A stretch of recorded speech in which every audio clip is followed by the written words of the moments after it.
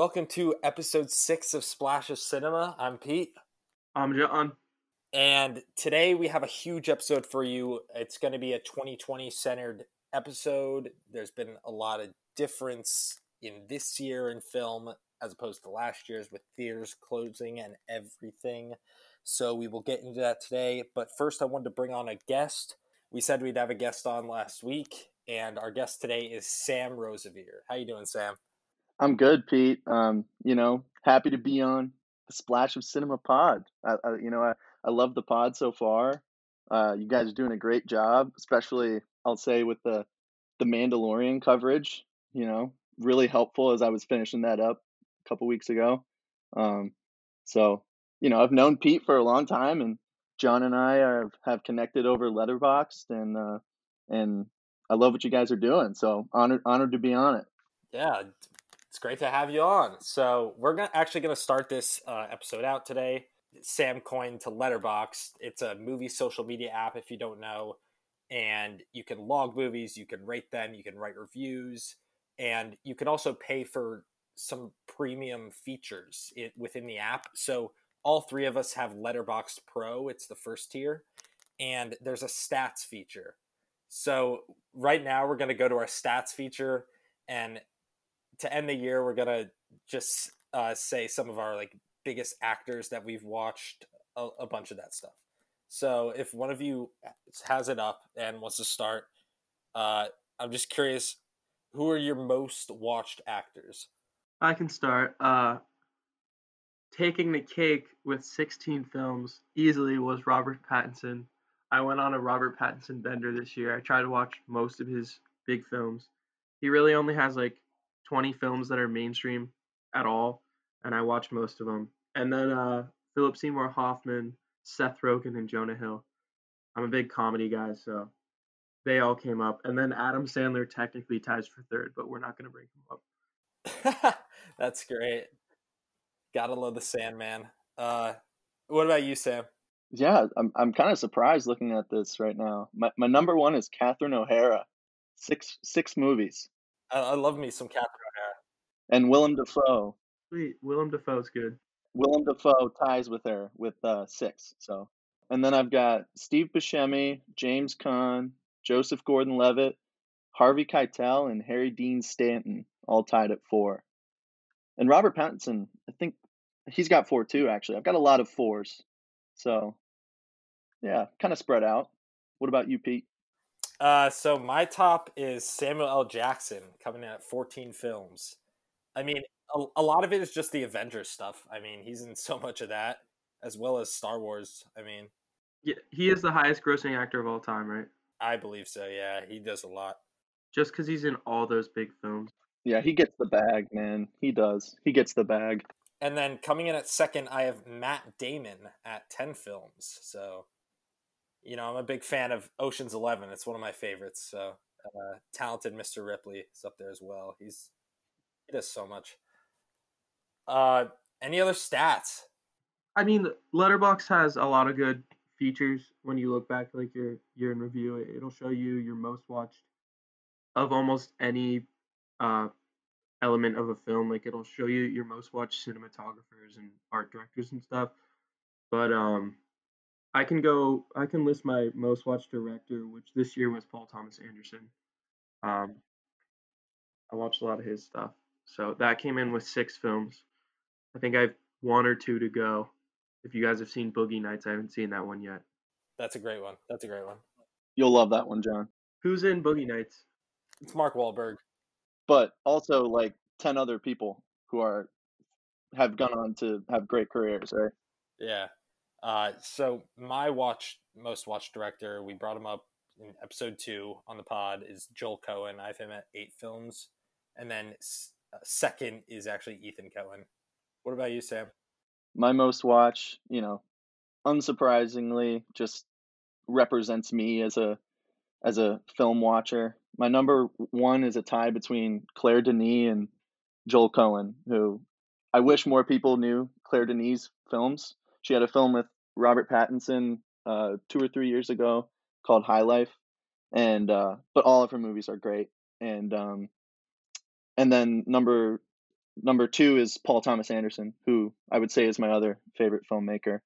But Claire Denis, the Coen brothers, Paul Thomas Anderson, those are kind of my big 3. I love everything they do, and we were lucky enough to get a Coen brothers splash of Cinema Pod, and I loved that. So good job on that one too, guys. Well, maybe we can bring you on for the next one, Sam. Yeah, I saw you do have Miller's Crossing in your favorites, so we can definitely bring that one up then. Oh, the Coens just have so much good stuff. We could probably do 2 or 3 episodes on them. Yeah, I mean, they're probably the most consistent modern directors. Like they never make a bad movie. You know, there's some movies that are better than others, but they never do anything that you're like, that's not very good. Yeah, I would say that I feel the same, like a similar way about PTA. He just hasn't really made anything that majorly missed yet. They're all at least 3.5 stars out of 5, in my opinion, all his films. Now I haven't seen the early stuff, but like even Inherent Vice, those types of films are really good. Yeah, he's probably, I mean, number 1 or 2 for me. I'm actually reading a book about him right now. That's incredible. That if either of you want to read, I'll lend it to you. But I'm interested. What's your favorite PTA film? I don't want to spend too much time on it, but he's a very important person to me. There Will Be Blood.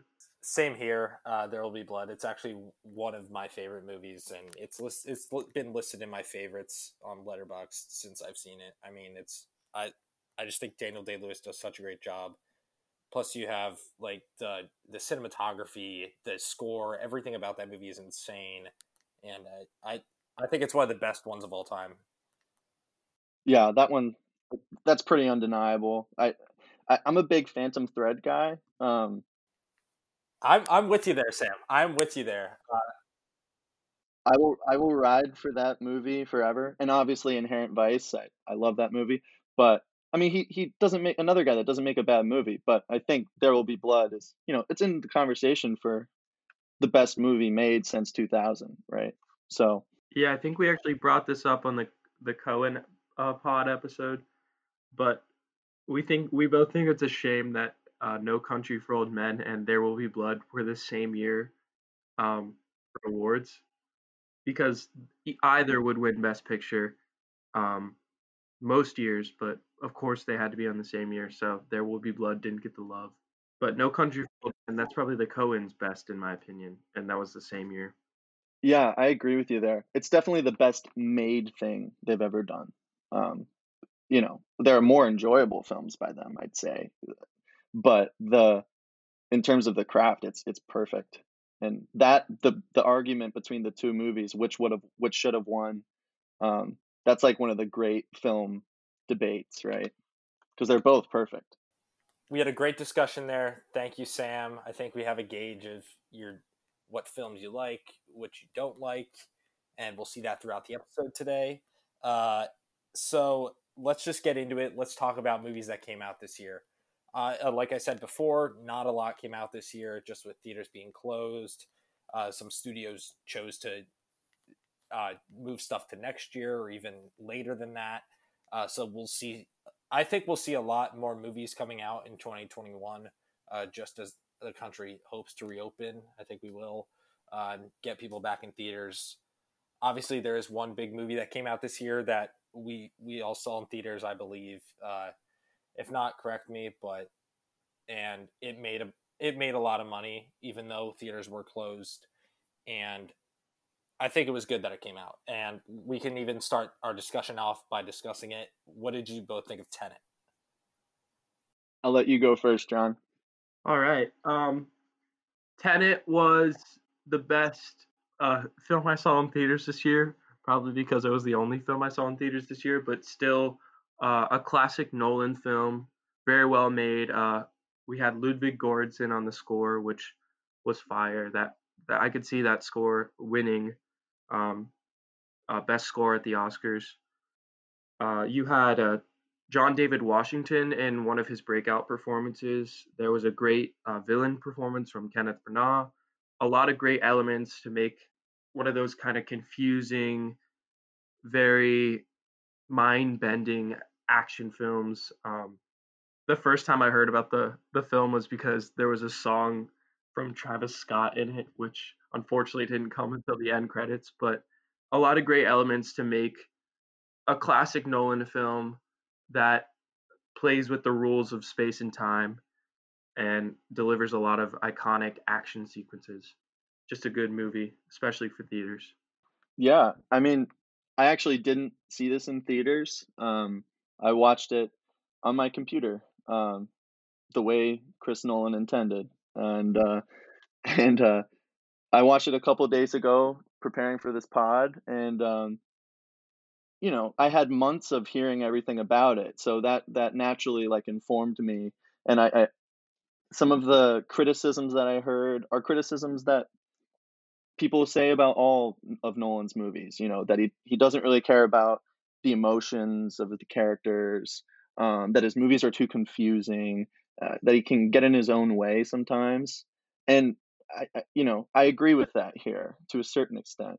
But at the same time, I'm watching this movie and I just felt myself kind of throw my hands up and go, I can't really believe what I'm seeing. I can't believe what level this guy is operating at. I mean, I've never felt like a director just kind of got out the toy box and set up, just put his actors bouncing around the globe and yachts and, crazy action sequences and bouncing around in time. I mean, it's just like the craziest movie I've ever seen in my life, and I can't believe he pulled it off. Um, so that's kind of how I felt about it. Was just kind of, it's hard to grade it in comparison to the other movies I saw this year because it's pretty much the only movie this year where I it just felt like a giant blockbuster where it still doesn't really make sense to me. Although I think it makes more sense than a lot of people are saying it does. But it's just like so fun to watch. It doesn't even have to make sense to you. The stuff that's happening on the screen is so interesting to look at and really, I thought, fascinating to think about. The people that come away from this movie and they're like, I thought that was stupid or I thought that didn't make sense. I don't get that because this movie is fascinating to me and Christopher Nolan is fascinating to me. I was prepared to be disappointed in this and I found myself really blown away and had a smile on my face the entire time I was watching it. So I can't wait to watch it again.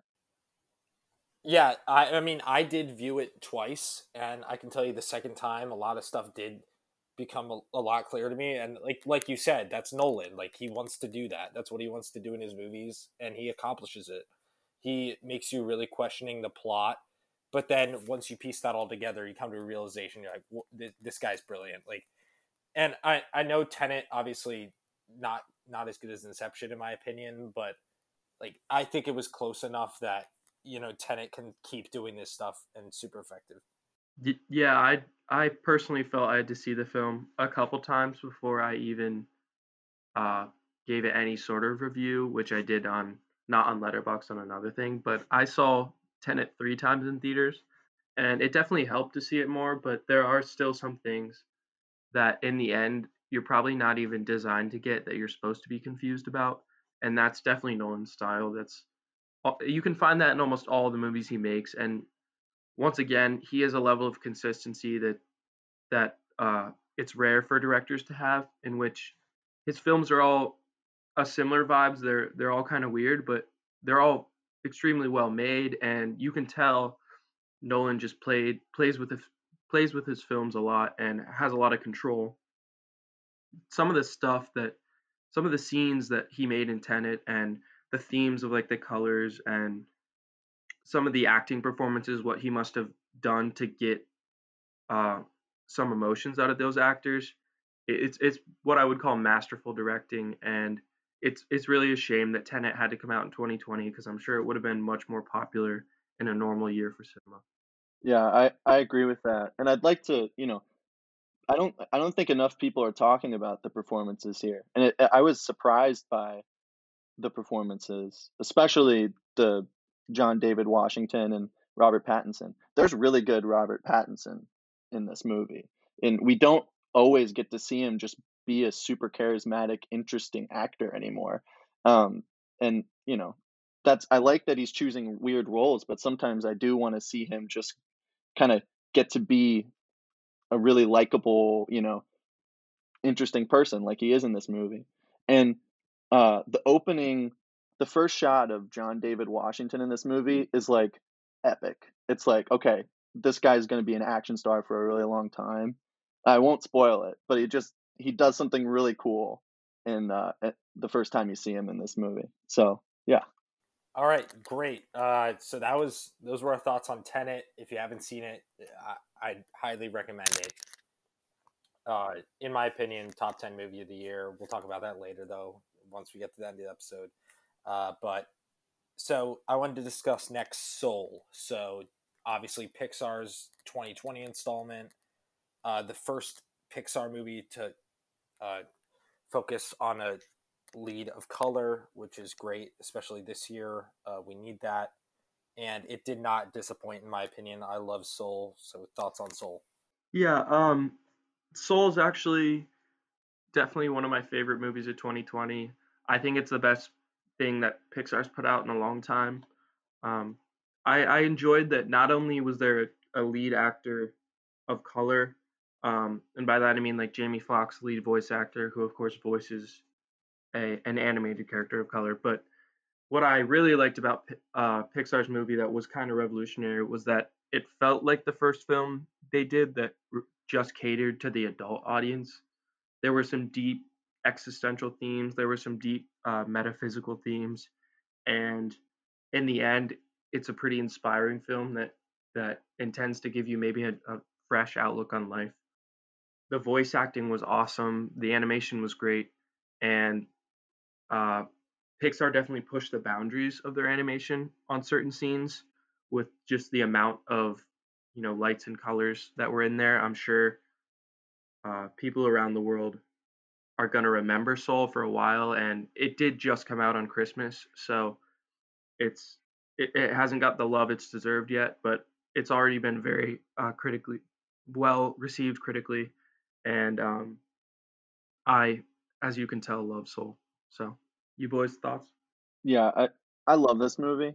Um, it's definitely a top 10 movie of the year for me.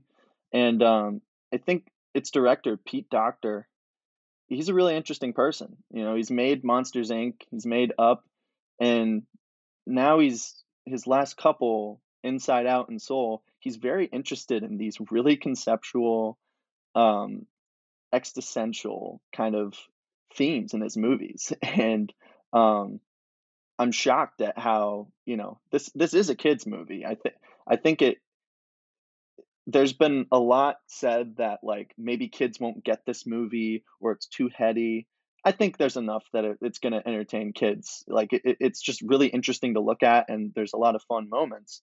But I'm shocked at how deeply this made me think, right? And this theme of you know your purpose in life is not doesn't have to be your career, doesn't have to be your interests. Your purpose is to live and enjoy the little moments and soak it all up.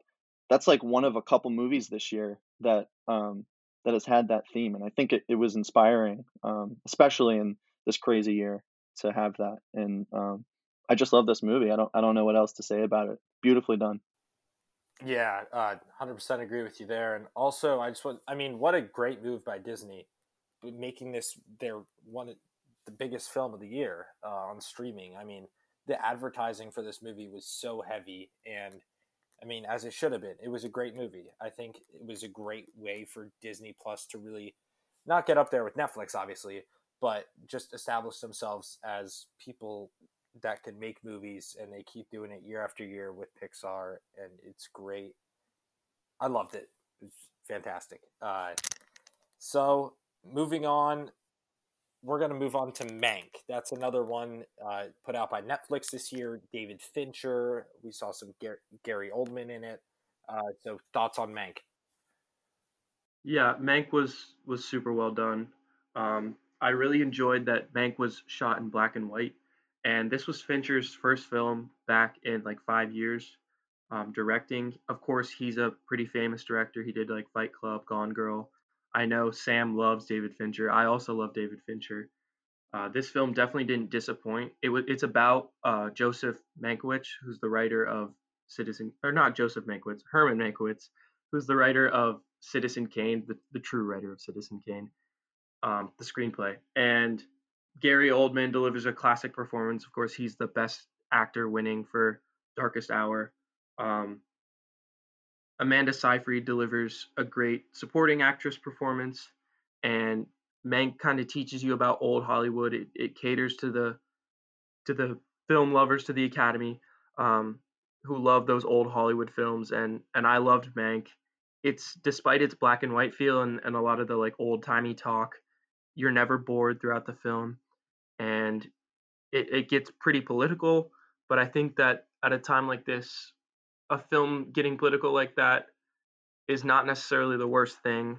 And Sam loved this movie more than I did, but I still thought Mank was super quality, and it's one of my best films of 2020. Yeah, I'm glad you liked it, John, and I think I like it. Um, you know, I wrote a lot about it after it came out and on Letterbox, probably too much, and I didn't really understand the reaction to it. Some people were clearly bored by it, and I think that's because this movie is made for the three of us. It's made for like people who just love movies, love the history of movies. You know, don't think Citizen Kane is boring, right? Like I rewatched Citizen Kane a few days before Mank came out, and it was just like incredibly rewarding to do that.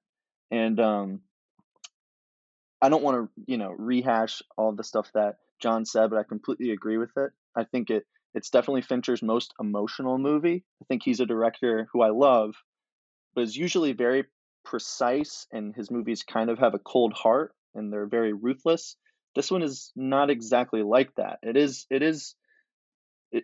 very Fincher, but it makes me kind of sad at the end, and it's very heartfelt, right? And I don't often feel that way with his movies. So I think it's kind of an outlier in his filmography. Um, I also think I agree with people. It is kind of a mess. I think the beginning's pretty bad, and I think there's a lot of parts where you're just like, where is this going? But there's this interesting thing where it becomes more than the sum of its parts because of how fascinating what it's about is, right? Like there's so much that tie into where we are in 2020 with fake news and how people in power can influence politics through the media, right? That I didn't expect to get with this movie. So I think it was a movie that was really different than what people thought it was going to be, but a movie that I love, and I think it's going to end up aging really well. Yeah, thank you so much, Sam. I mean, yeah, what you said that was brilliant. I thought the same exact things about the movie. Like you said, I thought it got a little too political at times, but I mean, it can, and I think they did it with respect, honestly, and I thought they did it well. Uh, like you said, David Fincher. I love David Fincher. Gone Girl is, I think, severely underrated as a movie, and uh, I mean, it's cool to see how Hollywood got to where it is today. And you saw the success last year with Once Upon a Time in Hollywood. Like people like this stuff. They like seeing how movies are made, the sort of behind the scenes thing. And this is another one that's focusing on the writer, and it's glorifying the writer of one of the most famous films of all time, and it's giving him credit, which I like, because you got to appreciate the writers. The writers make these movies great, especially something like Mank that is so script heavy. Yeah, Citizen Kane is definitely one of those films. It's one of the most beloved films of all time, and it is a film that kind of needs to have another film made about the making of that film, which is rare. I know they're gonna do something with The Godfather, whether it's like a documentary or a fiction film about the making of The Godfather. That's another famous film. But Citizen Kane I think it came out in what, 1940s, 41. 41. Yeah, and the Mankiewiczes are both Joseph and Herman, the brothers, are both famous writers in Hollywood. They went from being like playwrights to getting involved in a lot of Best Picture, Best Screenplay winning films. Um, Actually, Herman's brother Joseph more than him, but he's a super fascinating character in Hollywood, and he's never really talked about because when people think about Citizen Kane, they associate the movie with Orson Welles, and that is one of the themes of Mank. It kind of shows you one of the true forces behind Citizen Kane. Not to say Orson Welles didn't have a lot to do with how great that movie was, but that's what I appreciated. I learned a lot about the movie Citizen Kane, which I didn't actually know much about the making of, and it kind of gives you a great historical background to the screenplay of Citizen Kane and maybe some of the allegories that it gives. Yeah, I think that's right on the money. And I think, I could obviously talk about this movie forever, and I've probably been talking about it too long, but I think they're a fascinating double bill, Citizen Kane and Mank, because Citizen Kane is about a really powerful rich guy who, watched Citizen Kane, but it ends with him being very lonely and kind of he's alone, right? And this is about a guy who's not rich, who has nothing but his wit and his writing skills, and who's writing the movie Citizen Kane. And the way he ends up in the movie, kind of mirrors Citizen Kane. Not to spoil it, and that's not a spoiler. It's so much more than that. Um, but I just think they're fascinating to view in context with each other. Um, so yeah, I think you guys are right on the money, and you know, we could talk about this movie for hours because it's so dense, and I think that's why many people had mixed reactions to it because there's a lot to unpack here, and not all of it is on the surface of what you see in the movie. I definitely need to watch this one again. I think it's one that I need to watch again to really appreciate the script and even the shooting of it because, like I said, David Fincher, I think he does it brilliantly. So next one we're going to move on to, we're going to stick with another Netflix original uh, uh, from a director who has worked with David Fincher in the past, Aaron Sorkin, and it's The Trial of the Chicago Seven. Really, really powerful film that I think needed to be made, especially this year with the Black Lives Matter movement surging and being so prosperous. Uh, Crazy good script. I mean, what else do you expect from Sorkin? The directing is choppy. We have mentioned that with Sorkin. I think his stuff is best suited for a director like David Fincher. Uh, Maybe even like I kind of want to see him work with PTA. I think that would be cool. Uh, but yeah, Trial of Chicago 7, bunch of stars in it as well. You got Eddie Redmayne doing an American accent, which you don't see. Oscar winner Mark Rylance, Joseph Gordon-Levitt, Michael Keaton makes an appearance. So Netflix really showed their budget this movie. I also want to bring up Yahya Abdul-Mateen. I thought he put forth a great performance in this as the Black Panther leader. So those are just my thoughts on Trial of Chicago 7. I loved it. It's a fresh watch. I had watched it yesterday, so I'm glad I did. So thoughts? Yeah, the Trial of the Chicago Seven, another one of my favorite films of this year. It was billed as this deeply political film with a great screenplay, which is exactly what it was. Um, as Pete mentioned, the directing wasn't great, but he's such a good writer that the screenplay kind of saves a lot of directorial areas, and a lot of the actors definitely improvised on their own and put forth really emotional performances. This film is a true story, which they can be pretty hard to pull off sometimes. But I wasn't alive at the time of the trials, but it seems like they did the trial of the Chicago Seven justice. And yeah, as Pete mentioned, Yahya Abdul Mateen, I didn't really I don't really know that actor before that, but he put forth the performance that definitely got my attention among the film. But I also really enjoyed Sacha Baron Cohen, who we all know him as a comedy actor. He put forth a pretty serious performance in this film that might get some love later on. I think it's funny that it was released around the same time as the Borat subsequent movie film. Just such different performances to kind of showcase the range of Sacha Baron Cohen, but it was a pretty great film, saved by great acting performances and a good screenplay.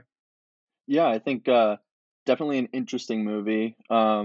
Like in terms of Aaron Sorkin as a director, he's a fascinating guy. I think you guys are right on the money when you say the script is great. The script is great. I think he'll get a best screenplay nomination for it. Um, his directing is just a mess, and it's not is not visually interesting for me to look at. That being said, I don't necessarily dislike this movie. I definitely was glad I watched it, and I think you guys have really hit the nail on the head with Yahya Abdul Mateen. I think he acts circles around everyone in this movie.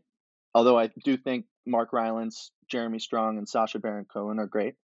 Um, but his performance is like one of the 10 best performances of the year to me. I mean, it's just you really feel his performance.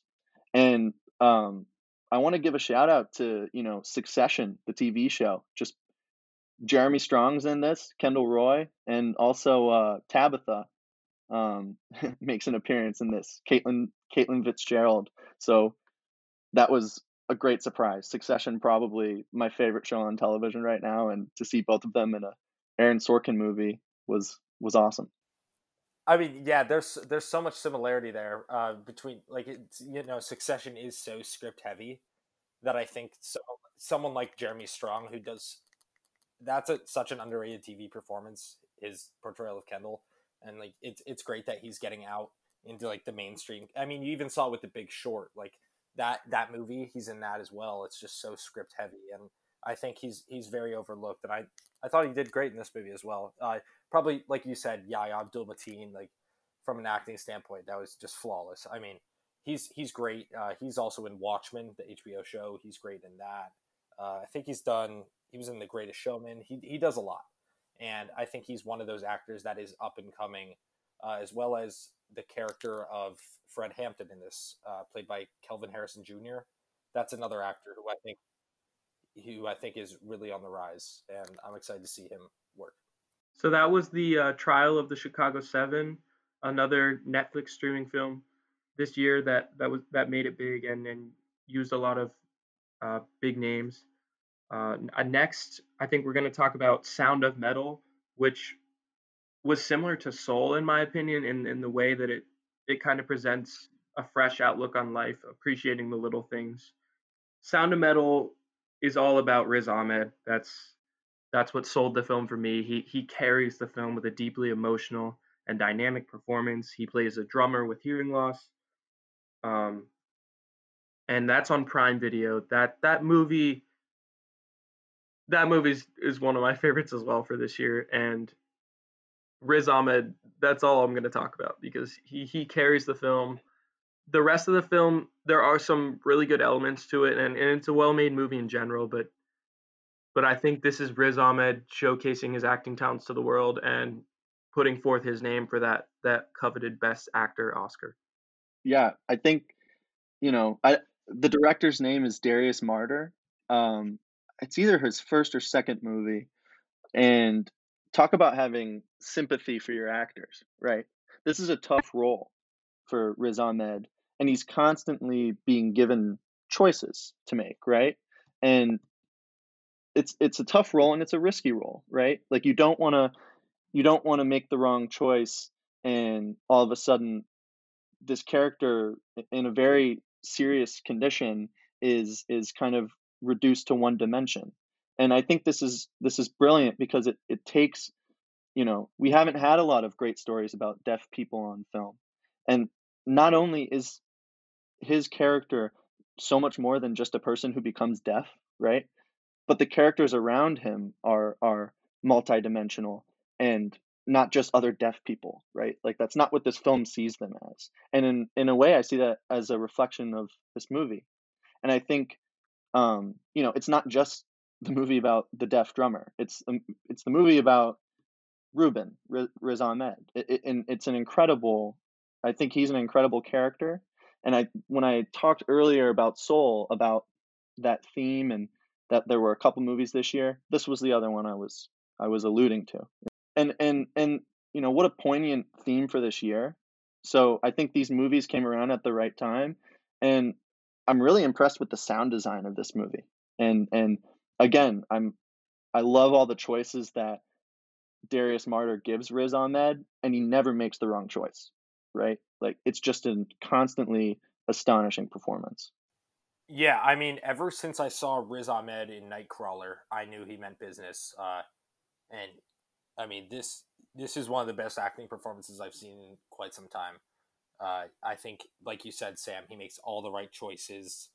The intensity of his emotions at some points in this movie is truly a marvel. I also thought the actress of Lou, Olivia Cook, she did a great job too. She's in Ready Player One. That's her biggest thing. I like you said, these stories of there needs to be more deaf stories out there. Uh, Having a theater background, they have incorporated that. They are making deaf versions of musicals, and the show called Spring Awakening actually won best revival of musical. I think it was 2015 with a deaf production. So yeah, it's great to see uh, deaf stories being told because it is a subset of people that can't really communicate, but through this movie, I think Martyr is really communicating like, hey, we need this, and we need to recognize that they are just as much as people as you, and even if they can't hear, they'll still have a positive outlook on life. So And that ending shot is just so powerful. I think it's if there was a category for best ending, um, this would be my best ending of the year. Even more than Soul, I think this film, the ending shot just kind of makes the film, and without it, the film is incomplete. But but because of that ending shot, I left watching Sound of Metal, thinking about it probably for a month. This film had a big impact on me, and I think there's a lot of really important themes there. So if you're if you're interested in the deaf community, it's a very interesting community. If you're interested in dynamic characters, then this is a great movie to watch. Yeah, I just want to say that ending. I mean, this was always a good movie. It was probably a 4 out of 5 star movie for me, and then the ending happened, and it's like at least 4.5, right? Like, and it's continuing to get better the more I think about it. And it's a movie that I had no idea how it was going to end until it did, which is an exciting thing. And I thought it was perfect. So I just wanted to echo that. Best ending of the year for sure. all right, so that was Sound of Metal, heavy hitter, and I'm excited to see what it does in award season.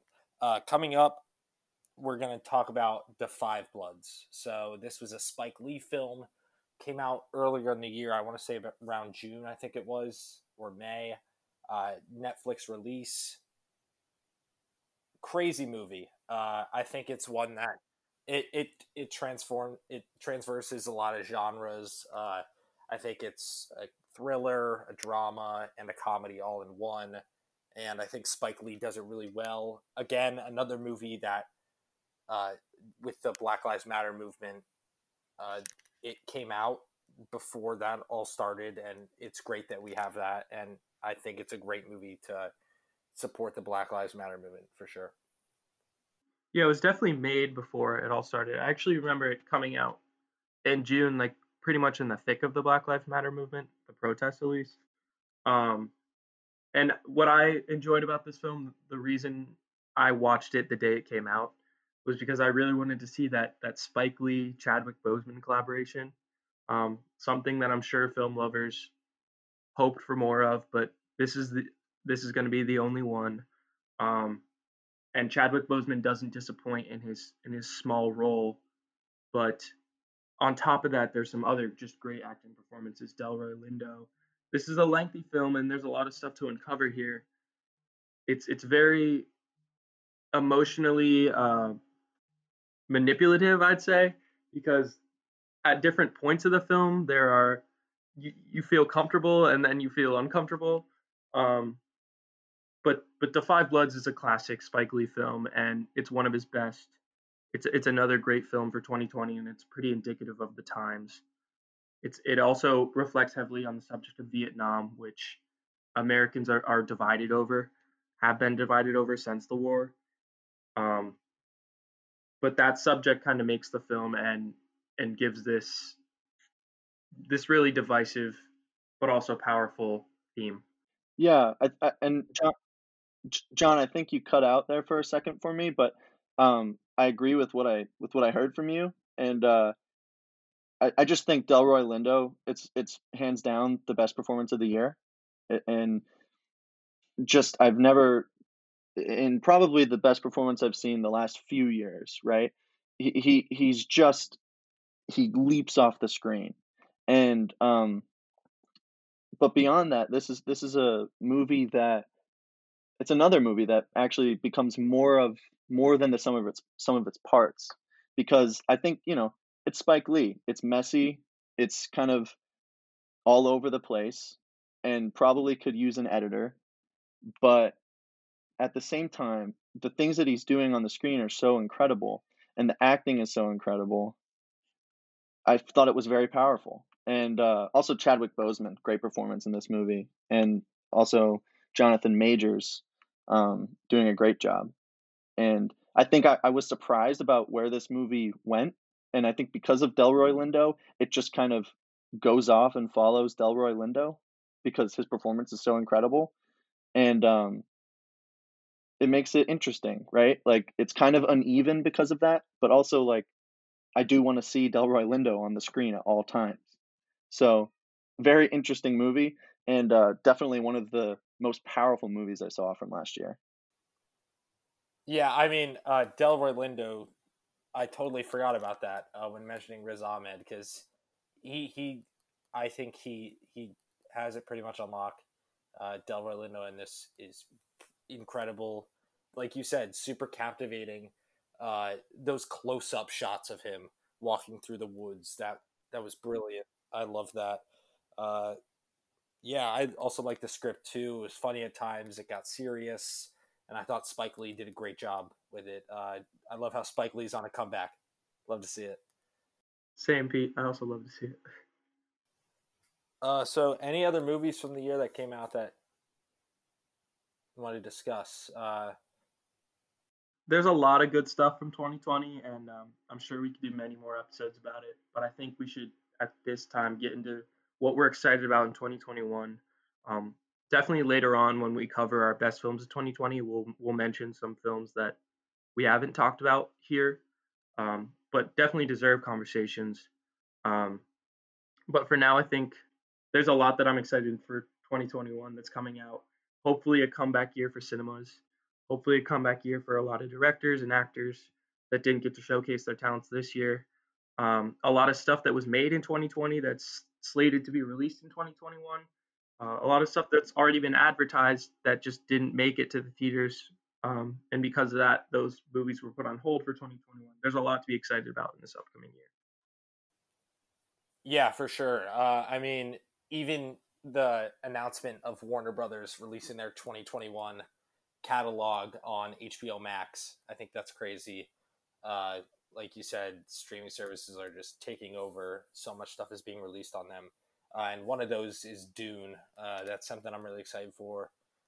Uh, just it's Denis Villeneuve. He knows how to do sci-fi, and something with that much of a spotlight as Dune. Obviously, David Lynch made a version in the '90s that some people say really isn't up to par with the novel, which is based off of. But I mean, I think Denis Villeneuve can do a really great job with it, and he's got a crazy cast, crazy budget on his hands. It's gonna be cool, I think. Yeah, that trailer is crazy. Um, I have not read Dune. I've not seen the David Lynch Dune, so I was kind of preparing for Dune just, from what I was reading online and on Twitter and the casting news, which also just everyone's in this movie, right? Like obviously Timothée Chalamet is in it, but there's like 20 other famous people that play big characters in this. And that trailer has it reminds me of Blade Runner 2049, which is a movie that I love, and just Denis Villeneuve is just going for it visually, which is really exciting, and I hope he can pull it off. Yeah, I'm hoping Javier Bardem makes a slight comeback here too. He was awesome in No Country for Old Men, but since then he hasn't really popped in anything to me. I probably just haven't watched some of his films, but But this film is a big budget film, and it was supposed to be Warner Brother, one of their big films of the year. I'm hoping this still gets a theatrical release at a time when people can see the movie in theaters, because it seems like it's definitely one of those need to see in theaters movies. But Dune's a super exciting project for 2021. Yeah, another one that just like a whole genre that a bunch of stuff is being released in next year is Marvel and stuff on Disney Plus. I mean, Marvel's releasing Black Adam, Morbius, what is it? The new Suicide Squad that James Gunn's directing, as well as what's it? The Shang-Chi and the Legend. It was one of the things that Kevin Feige announced at when Marvel dropped all that content last year. I mean, so much stuff's getting put out on Disney Plus within Marvel, which is crazy because they're extending the universe after Endgame. Didn't think we could see this, but they're doing it, and I'm excited. I'm gonna watch all those, so I'm excited for that. Yeah, Spider-Man 3 too, Pete. That's exciting. Oh, that's right. Tobey Maguire is reprising his role, correct? Yeah, I think so. That's at least that's what they're saying. I hope that becomes true. Um, if so, like I have no idea what they're gonna do for this movie, right? Like, i- are they doing a multiverse? They have to be. Yeah, they are. Fascinating to me. They're bringing back Andrew Garfield as well, who was the other big Spider-Man, and they're actually bringing back a lot of the villains from both the previous Spider-Man series, including Electro, including Doctor Octopus, which is really exciting. But I think they're definitely trying to put out kind of Spider-Man into the Spider-Verse vibes on a live action scale. That's an exciting project, as well as I don't think you guys mentioned Black Widow or the new sitcom that's coming out, WandaVision. Also, other Marvel projects, and I'm sure there's more that we didn't mention. Marvel's really breaking out next year, even more than they have in the past, and there's a lot to be excited about there. It may encourage me to keep my Disney Plus subscription beyond the year, because this year Disney Plus didn't put out that much besides The Mandalorian and Soul that I love. So it should be a great year for Disney Plus next year. So much content. Crazy. There's a ton of Star Wars content coming out around the same time, right? Or is that not until 2022? I think the Obi-Wan series is all slated to be released next year. The Mandalorian should start its next season in 2021, uh, as will the Book of Boba Fett, which we talked about in the last episode or in 2 episodes ago. That that is kind of a spin-off series of the Mandalorian. There's also, yeah, on top of Marvel, Star Wars is going to try to expand its universe, and Disney Plus is going to try to get some more people to jump on that streaming service. I think it will. Hopefully, all these projects will be successful and be well done. I have faith. So Yeah, they're killing it. Yeah, another big one that Marvel's doing is the Eternals. I don't know if you've heard about that one. That's slated to come out next year, and that cast is crazy. It's like Richard Madden, Kumail Nanjiani, Angelina Jolie. There's a lot of people in that movie.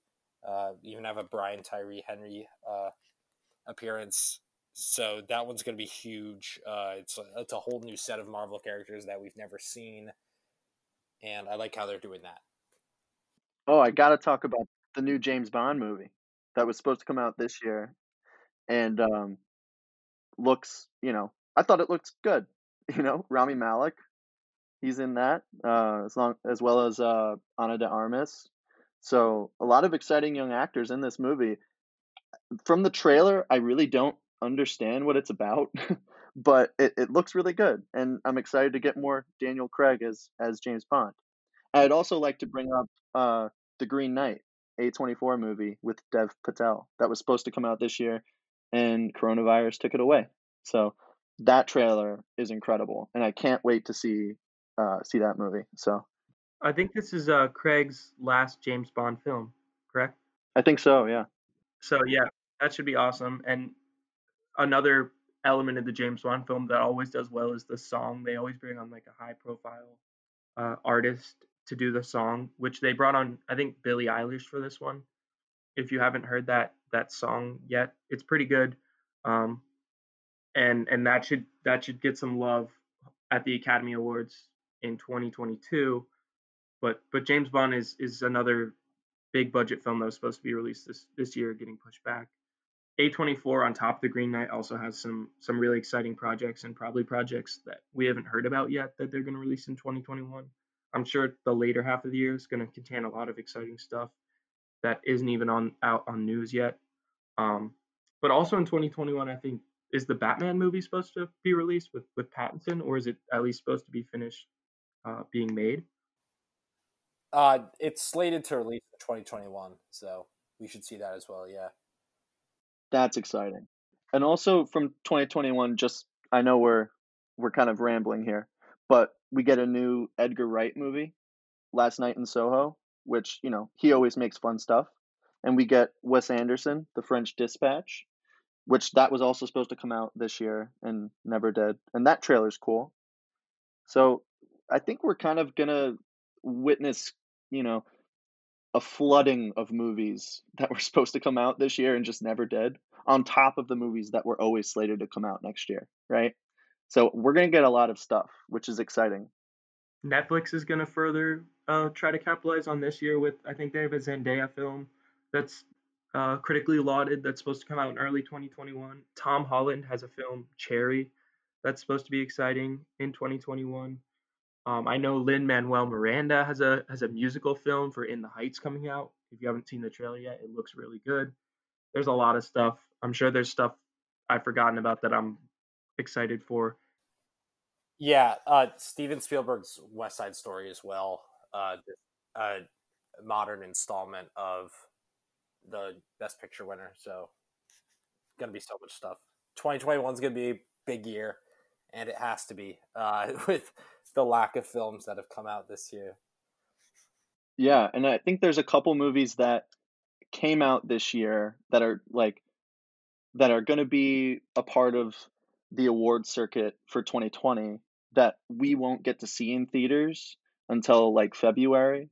Chloe Zhao's Nomadland is like number one on a bunch of people's lists, and like nobody's seen that movie just besides the critics, right? But we get to see that in theaters, and also Kate Winslet and Saoirse Ronan movie Ammonite, I think it's called. Um, was doing festivals last year, and I think just like yesterday became available on VOD. So there's movies that did come out last year that just no one's seen that we'll get a chance to watch in 2021 as well, which is cool. So Yeah, Nomadland is probably the film I'm most excited to see that's already come out. Frances McDormand apparently delivers a great performance, um, and I'm sure, hopefully, those films will be released before the Oscars. I'm sure they will be, um, and then we can all sit around and talk about them. I'm sure there's a lot to talk about there. So, some good films coming out. I think at this time we're going to get into our next portion, which is we each have our own personal lists of the 2020 films ranked. Um, all the stuff we've talked about, sure, some of those are going to be on there, but there's also some really low key stuff that you guys should see, that we all loved individually. So I will let Pete start this part. No, at number 5, I have Trial of the Chicago 7. We talked about it earlier. Just a great script. Yeah, I loved it. Number 4, I have Tenet. I know that might be controversial there, but I thought crazy action, some stuff we haven't seen on the screen that we're now seeing. Crazy score. Ludwig is one of my favorites when it comes to that, and I love Nolan movies as well, so that's why it's up there. 3, I have Da 5 Bloods. Mentioned it earlier. Powerful acting, great directing, good original story that is very relative to the times. At number 2, I have Soul. Loved it. Love what Pixar's doing with their new stuff. Great way to end the year, I think. And at number 1, I have Sound of Metal. Maybe it's just because it's a fresh viewing. I viewed it a few days ago, but I mean, as someone who used to act, I think this is a crazy acting performance.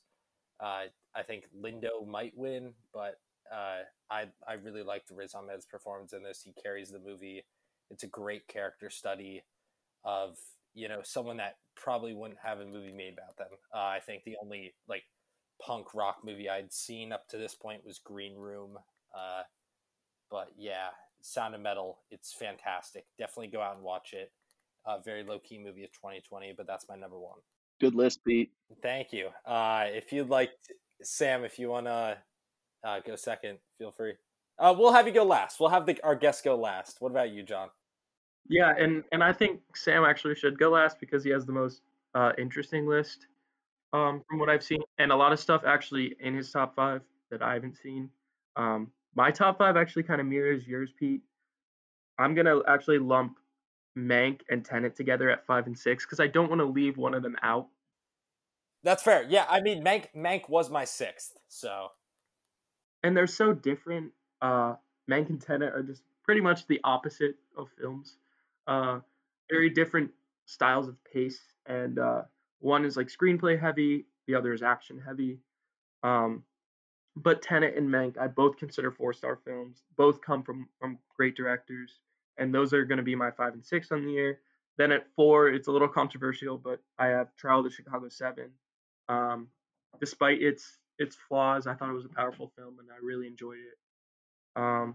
At 3, I have Spike Lee's *Da 5 Bloods*, which we covered already. Delroy Lindo delivers what could be the best actor performance of the year, and the movie has a lot of conflicting themes to it, a lot of conflicting natures between the characters. I really enjoyed that. I was always on my toes.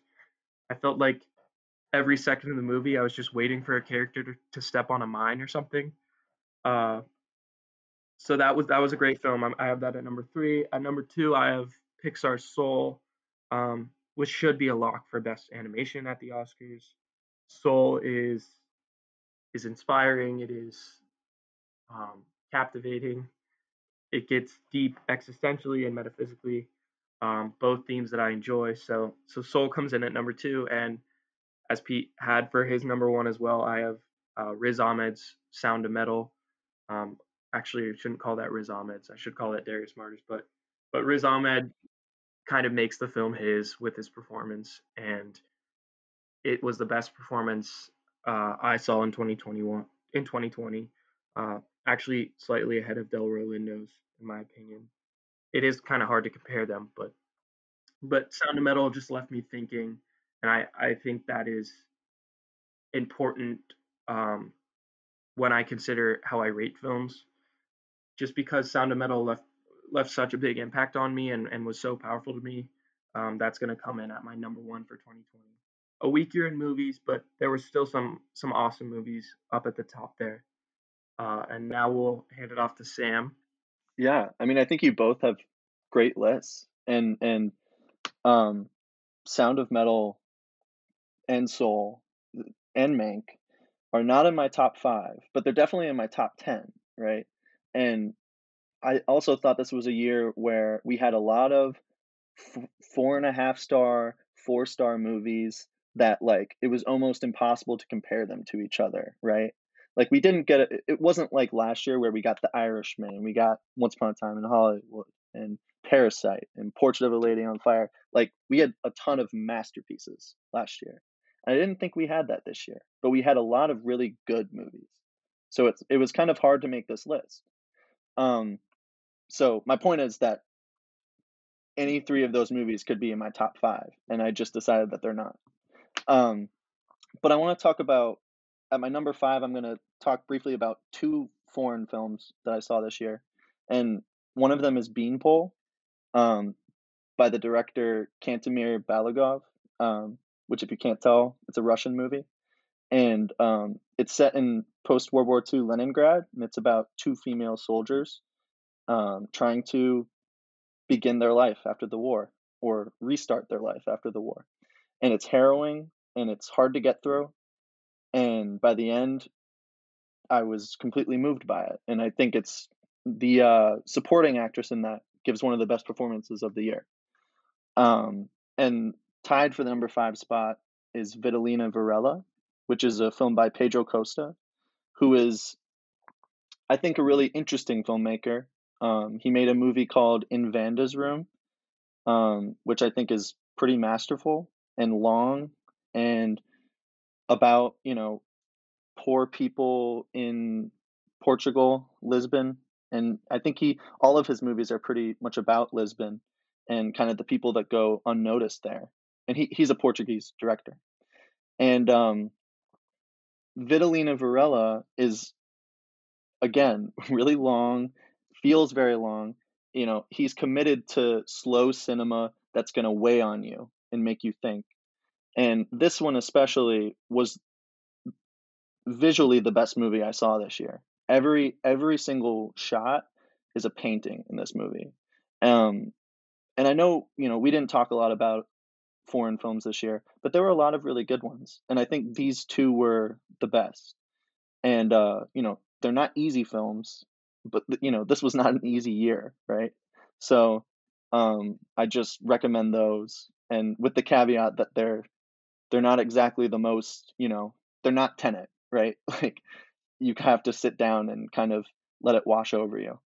So my number 4 was Time, which is a documentary by Garrett Bradley, which I thought was really intimately made, about a woman whose husband was sentenced to prison for 60 years, and she raises children um, without him and becomes kind of an activist without him. And I think is really fascinating when it comes to measuring lost time and measuring someone's absence, and which is a theme that we thought about this year a lot, with this year kind of being ripped away from us. And my number 3 is Steve McQueen's Lovers Rock, which you know could easily be my number 1. And Steve McQueen made 5 movies this year that are all on Amazon Prime, and they're all about the same like neighborhood in London. And this one was my favorite, and it's probably the most fun I had watching a movie this year. And it's I think it's like 80 minutes long, and it's just a party, and these people are just going to a dance party, and that's the movie, right? Like, and the things that happen there are you feel like you're there, and you wonder what these different people's stories are. And I just think it's a fascinating movie, and the best out of the 5 that he did. And my number 2 is First Cow, which is a movie by Kelly Reichardt. And I think maybe we'll talk about Oscar predictions, but this is one that I really hope gets a Best Picture nomination, because she's a director that's been making great movies for a really long time, and they've only really been recognized in indie circles. But it's ended up on a lot of Best of the Year lists, and it deserves to be. It says a lot about, you know, entrepreneurship and friendship, and how do we use nature to get ahead in life, and how do we take history on our own terms, which is, that echoes one of the best lines from the movie. So I'd really encourage people to watch that. It can be a comfort movie. It can also be a really dense and thoughtful movie. That movie is really good. And then my number 1 is Never, Rarely, Sometimes, Always, which is a movie by Eliza Hittman, actually about a young girl from Northumberland County, Pennsylvania, believe it or not, who decides that she's pregnant, and she decides that she wants to have an abortion. And she and her cousin go to New York, and that's the movie. That's it. And they, it's about how the hoops they have to jump through, and how difficult it is for them. And it's in no way preachy, and it's in no way like beating you over the head politically, but what it is really sensitively shot, and I thought very moving by the end of it. And I know I rambled on a lot there, but these are movies that we didn't talk about, and they're very important to me. So I think it's good that we have different top 5s, and all of these movies are good. So yeah, sorry I rambled there, guys. No, I really appreciated it, Sam. I've been kind of stalking on Letterboxd and saw this list, and of course I was very intrigued and interested because I haven't seen any of those films except for First Cow. I'm a big A24 guy, so First Cow was one that I needed to watch. It wasn't on my list, but I did enjoy First Cow. A lot of parts of it. It's definitely a slow burn, but First Cow's another. It's going to be an uh, important movie in this upcoming awards race, just to kind of gauge what the Academy is looking for this year and if they're willing to give indies some love, because this year was a weird year for movies. There weren't a lot of great big budget films that came out, so I think indie films. This could be a big year for indie films when it comes to the Oscars. And I think it's important before we get into this next section, the Oscar prediction section, where we're each going to make kind of our predictions for some of the big awards categories based on what we've seen already. It's important to understand that the Academy Awards got pushed back for next year, so it's still a while before the Oscars are going to happen. So I'm sure the race is going to heat up. There's some contenders that we haven't seen yet um, that might end up winning in the end, but and also the Academy Awards are rarely go to the films that people think are the best for each category, um, and that's just how it goes. But there's a lot of stuff that we might think is the best now. Like we might say Riz Ahmed's performance is the best, but because Delroy Lindo's in a big Spike Lee film, and it might cater to the Academy more to give him that award. Um, so I'm going to be making my predictions based on what I think the Academy is going to do, not necessarily what I think was the best in each category. Um, and I'm sure you guys can do it your own way, but I'm actually going to predict based on what I think is going to win, not what I think was the best. So, are we ready to get into our Oscar predictions? Let's do it. I think we can start with an easy category, the best animated category. We probably all have the same exact prediction for this one. It might be the easiest film to predict of the year, easiest category, and that would be Pixar's Soul, um, a film that we've talked about. John, no, it's Trolls World Tour, man. What are you talking about, bro? I haven't seen Trolls World Tour, but I must get on. No, it's Soul. You're right. It's not even close. This was a pretty bad year for animation, but I haven't seen Trolls World Tour. That's funny. You got me laughing. Yeah, so Soul there. You guys both agree? Yeah, I mean, if something this big budget and something that was this heavily advertised doesn't win animated feature and it's Pixar, something's up. I mean, they won last year for Toy Story 4, so or 2 years ago. I forget. It was which last one year, it was, yeah. but it was last year. Okay, so yeah, Pixar's gonna win back to back. So we'll see that this year for sure. They deserve it. Yeah, they do. Next, do you want to go Best Actor? Yeah, yeah. So we've discussed this. Delroy Lindo, Riz Ahmed. I think they're going to be the two main contenders for this category. Like you said, I mean, I do think they're going to give it to Delroy Lindo. It is a Spike Lee movie. Delroy Lindo has been acting for a while, as opposed to Riz Ahmed, who, I mean, Riz Ahmed has been acting for a while as well.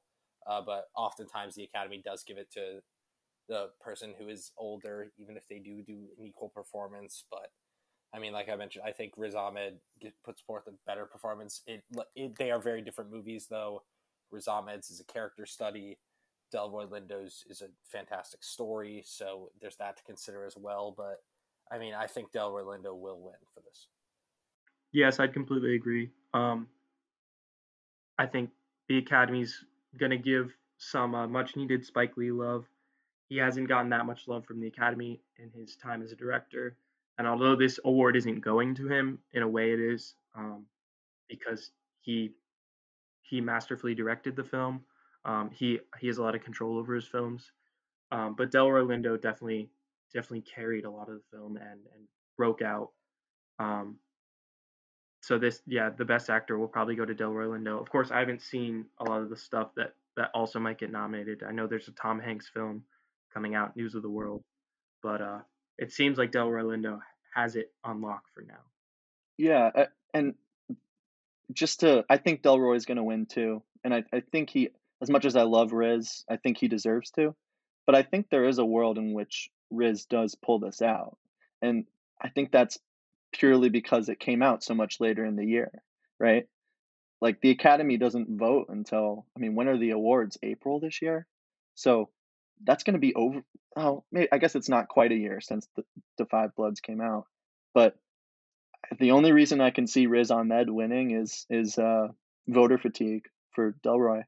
So, um, I mean, we should give it to both of them. They're both so good. But yeah, I think you guys are right. Delroy's gonna win. And I also think we did talk about Mank. I think Gary Oldman probably gets a nom for this too. Um, and, and probably Chadwick Boseman for Ma Rainey's Black Bottom too, which is another big film I don't think any of us have seen yet. That was a Netflix uh, project. And then Anthony Hopkins also has a film called The Father, which I haven't seen yet, but was also critically lauded. So there's a lot of interesting debate in this category. But for now, it seems Delroy Lindo. We probably all agree. Uh, it's his to lose at this point. Yeah, I agree. Best actress thoughts?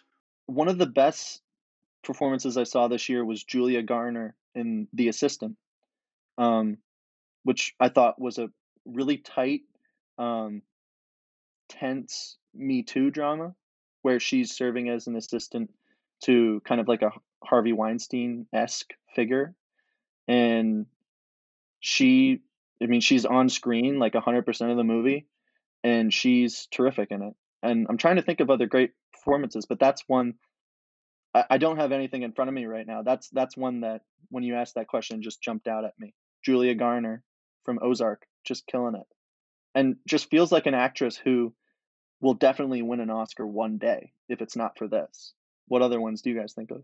No, I do like Julia Garner, so I'm definitely gonna give that a watch. The Assistant, but I was just gonna say, John, you mentioned it earlier. Nomadland. I'd seen the trailer for that. Obviously, hasn't come out yet. But I mean, just looking at that, it's a character study movie. It's Frances McDormand. She already has 2 Oscars. Why not make it 3? Uh, I mean, she did win for 3 Billboards a few years ago, so they might give her some time. But I mean, it seems like a movie that, once I watched that, I thought, wow, they're making this so that she can win the Oscar. But who knows? But as of now, I mean, the movie hasn't even come out yet, so this is just speculation. But Yeah, I was gonna completely agree with you, Pete. I was gonna say Nomadland. I haven't seen it yet. None of us have, but it just seems like the most safe option to go with for what I think is going to win Best Actress at this point. Frances McDormand is awesome, and I'm sure she does an awesome job in this movie. So why not Frances McDormand again? Um, so that's going to be my pick, Nomadland. Although there are a lot of great actress performances in indie films this year, um, which hopefully some of them get some love. I haven't seen The Assistant, but it's definitely on my watch list, and that film's been given a lot of love in the indie circles. So I hope that at least gets a nom. Yeah, I think you guys are right. I think again it's Frances McDormand's to lose. Um, I totally keep forgetting that there are movies that are going to be considered that we haven't seen, right? Like we won't see Nomadland for another month or so. And but from what I'm hearing, just on what's on people's end of the year list, she's going to win it. And there's also a movie coming out on Netflix soon called Pieces of a Woman with Shia LaBeouf. But a lot of people on Letterboxd have been talking about the lead performance by Vanessa Kirby, who was in Mission Impossible Fallout. And she's in a bunch of stuff, but that's just the last thing I think I saw her in. Um, so I guess that's another one to look out for. But it certainly feels like Frances McDormand is going to win this one. That brings us to a category that is split in two and deserves to be split in two because screenplay is an important part of films. But there's the best adapted screenplay Oscar, and then there's the best original screenplay Oscar.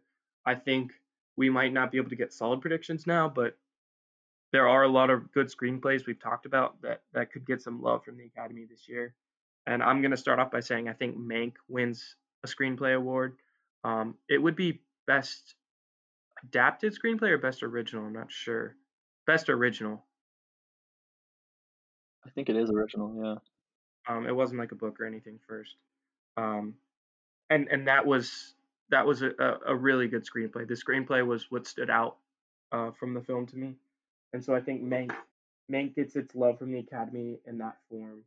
of a screenplay award. And then The Trial of the Chicago 7 is also a big front runner for me in that category. The screenplay was fire. Aaron Sorkin's awesome, and so those are my predictions for some screenplay noms. Yeah, I mean any Sorkin script that takes place in a courtroom is going to be pretty popular, and I think it should be. And I think the Academy needs to recognize that. I mean, we've seen it with A Few Good Men, even in The Social Network. Some of his dialogue in the courtroom was nice. So yeah, I think those exact ones, John, Trial of the Chicago 7 and Mank. We see it a lot with Sorkin and Fincher. They usually get these screenplay nominations, so I'm excited to see where that goes. Yeah, I don't really have anything to add. I think you guys are on the money. I do think my gut is going to say that Trial of Chicago 7 is going to win this one, just because I think Mank is very convoluted to some people and not always pro Hollywood, right? So I don't know if the Hollywood voters are gonna love that and reward it. However, it is lauded with film history, and that is kind of candy to them. So we'll see. I'm just I'll take the counterpoint here just to make it interesting, but they're both great. All right, so that was those were our predictions for the screenplay awards. Another big one of the big five, is Best Director, which has a lot of good entries this year. I think we talked about First Cow a little bit. I think that one actually could win Best Director for Kelly Reichardt, who hopefully gets some love. I didn't love some aspects of the film, but I thought the directing was pretty masterful. Um, and of course, as Sam said, this film's already received a ton of love in indie circles and is regarded as one of the best films of 2020 in a lot of communities. So that's going to be my early prediction for Best Director. Of course, maybe Nolan might get a nom here. Um, maybe Fincher gets a nom. I doubt Sorkin gets a nom. I mean, I hope he doesn't for Best Director. Maybe Spike Lee gets a nom for The Five Bloods. There's a lot of good entries here, but my prediction is going to be Kelly Reichardt for First Cow at this point. Yeah, John, I love that that's your pick. I love Kelly's movies. She's definitely an acquired taste, right? Like her films move slow. She makes slow movies about nature and friendship, right? And if anyone's interested in checking out more of her movies, I would recommend Meek's Cutoff, which is, I think, still on Hulu, which I think is like one of the 10 or 15 best movies of the last decade, but it's kind of long and slow and expects a lot out of you. And I think it's a better movie than First Cow, but First Cow is great. And I I hope she wins. I think this is going to be the time they give it to Spike Lee. And it just feels like, they like Spike Lee and I don't think Fincher's going to get it. I think makes a little bit too much of a mess. I would be happy if he got it, but I'm going to go out on a limb and say Spike Lee for the Five Bloods. I think the Academy really likes that movie. But if Kelly Reichardt wins, I will jump for joy. Okay, so those were our predictions for Best Director. Obviously, a big award. We'll see where that goes with the new movies coming out. I know Chloe Zhao is also getting some praise for Nomadland, so we'll see. Next one is score, best original score. Ludwig. Yeah, I think it's gonna be Tenet. Ludwig Göransson, crazy score. I've actually listened to it aside from the movie, and it has so many elements that are just so advanced and so far ahead of other composers today that it would be a shame for him not to win. And I mean, he's won for Black Panther, so the Academy likes him, like what he's doing. And we need Ludwig to get another Oscar. Let's do it. Yeah, that's my prediction as well. Ludwig Göransson, great composer. He's already won for Black Panther, and I think he takes his second Oscar with Tenet. Although I'm also going to predict that Soul gets a nomination for Best Score. That was a great soundtrack. But this is Ludwig, and it seems like a pretty sure thing to me, unless the Academy sees something else that they somehow like more than Ludwig. I don't know how you could like anything more than Ludwig. Yeah, I think you guys are right. I mean, the score is so good that sometimes it's distracting in that movie, right? Like you can't really understand what the characters are saying, and it doesn't really end up mattering to you, right? Like, but I agree, Pete. I've been listening to that score since I finished Tenet the other day, and it's amazing. I think Soul and I think Mank are going to be runners up here, both by Trent Reznor and Atticus Ross, the Nine Inch Nails, and you know they had a good year. Two movies that I think will get nominated for best score. And that leads to our last one. Let's talk about Best Picture. I know we said our top 5 movies of the year, but obviously that's subjective. So let's get each of your objective picks for Best Picture at the moment of the stuff that's come out. Pete, you didn't want to talk about the supporting actor and actress awards first? I mean, yeah, we can discuss that. Yeah. Um, yeah, okay. We'll start with Best Picture though. That it's always the most heated debate and it's always the most popular debate. There's always a debate for Best Picture, um, because normally almost all the films that are nominated have received a lot of love from a lot of people, and at that point, it just comes down to like taste and objective opinion. This is the hardest category to predict, in my opinion, at this point, just because there's a lot of great films from a lot of great directors. I haven't seen it, but just because, as Sam mentioned, there hasn't been many like 5-star films yet that really popped out. I think Nomadland has a chance to be one of those films. And Chloe Zhao's received a lot of love for her directing, Frances McDormand for her acting, so that's going to be my pick as of now for the Best Picture winner. Nomadland. Yeah, I'm gonna agree with John. It just feels like that's the movie that everyone's agreeing on this year. At least all the people that have seen it, right?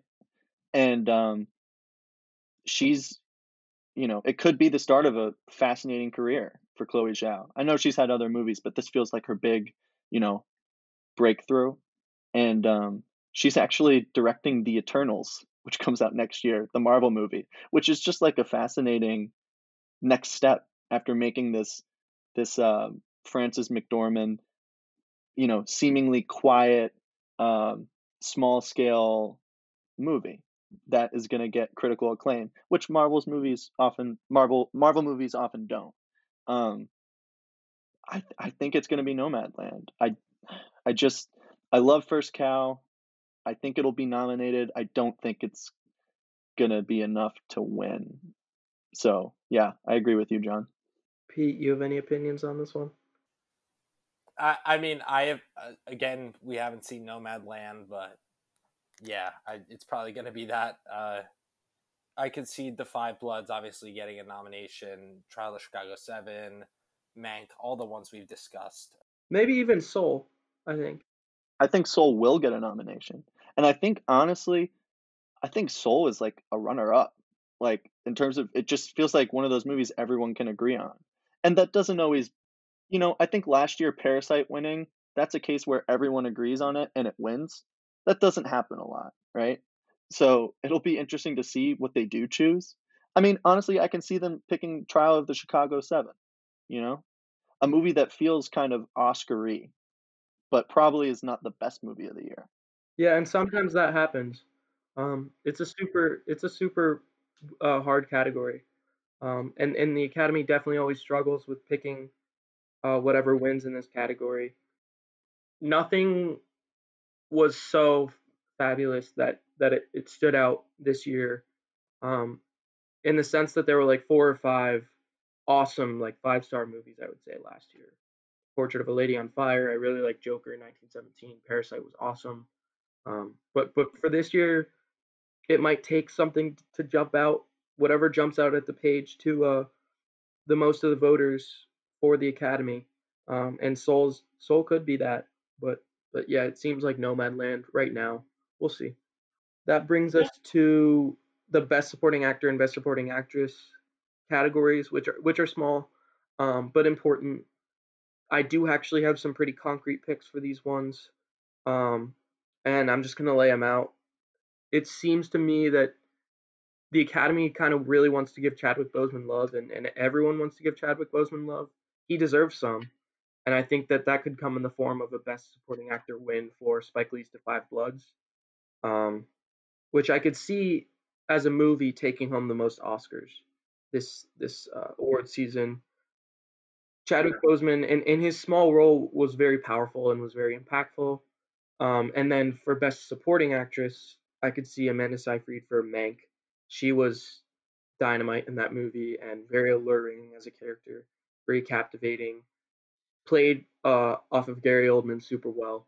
So those are my picks. It's going to be Chadwick Boseman for Da 5 Bloods, Best Supporting Actor, and Amanda Seyfried for Mank, Best Supporting Actress. Yeah, I think Chadwick will win. I hope it's for Da 5 Bloods. That being said, I haven't seen Ma Rainey's Black Bottom, and it seems like a lot of people are saying his performance in that is pretty incredible too. So he's got kind of two shots at it, and I'm sure that one of them will be enough to win. You know, that an incredible loss last year. Really one of the most important actors of our generation, and I'm so glad this year we got two great performances out of him. Um, and I think Amanda Seyfried has it locked up on the women's side. But I want to say I hope Maria Bakalova gets nominated for Borat 2. Like just what she has to do in that movie, and she's constantly hilarious. I mean, I honestly think she's more funny than Sacha Baron Cohen in that movie. Not that he's not funny, but she does the most outrageous stuff, and it I just think it's worthy of consideration. It would really put a smile on my face if she got a nomination. So fingers crossed for that. That would be awesome.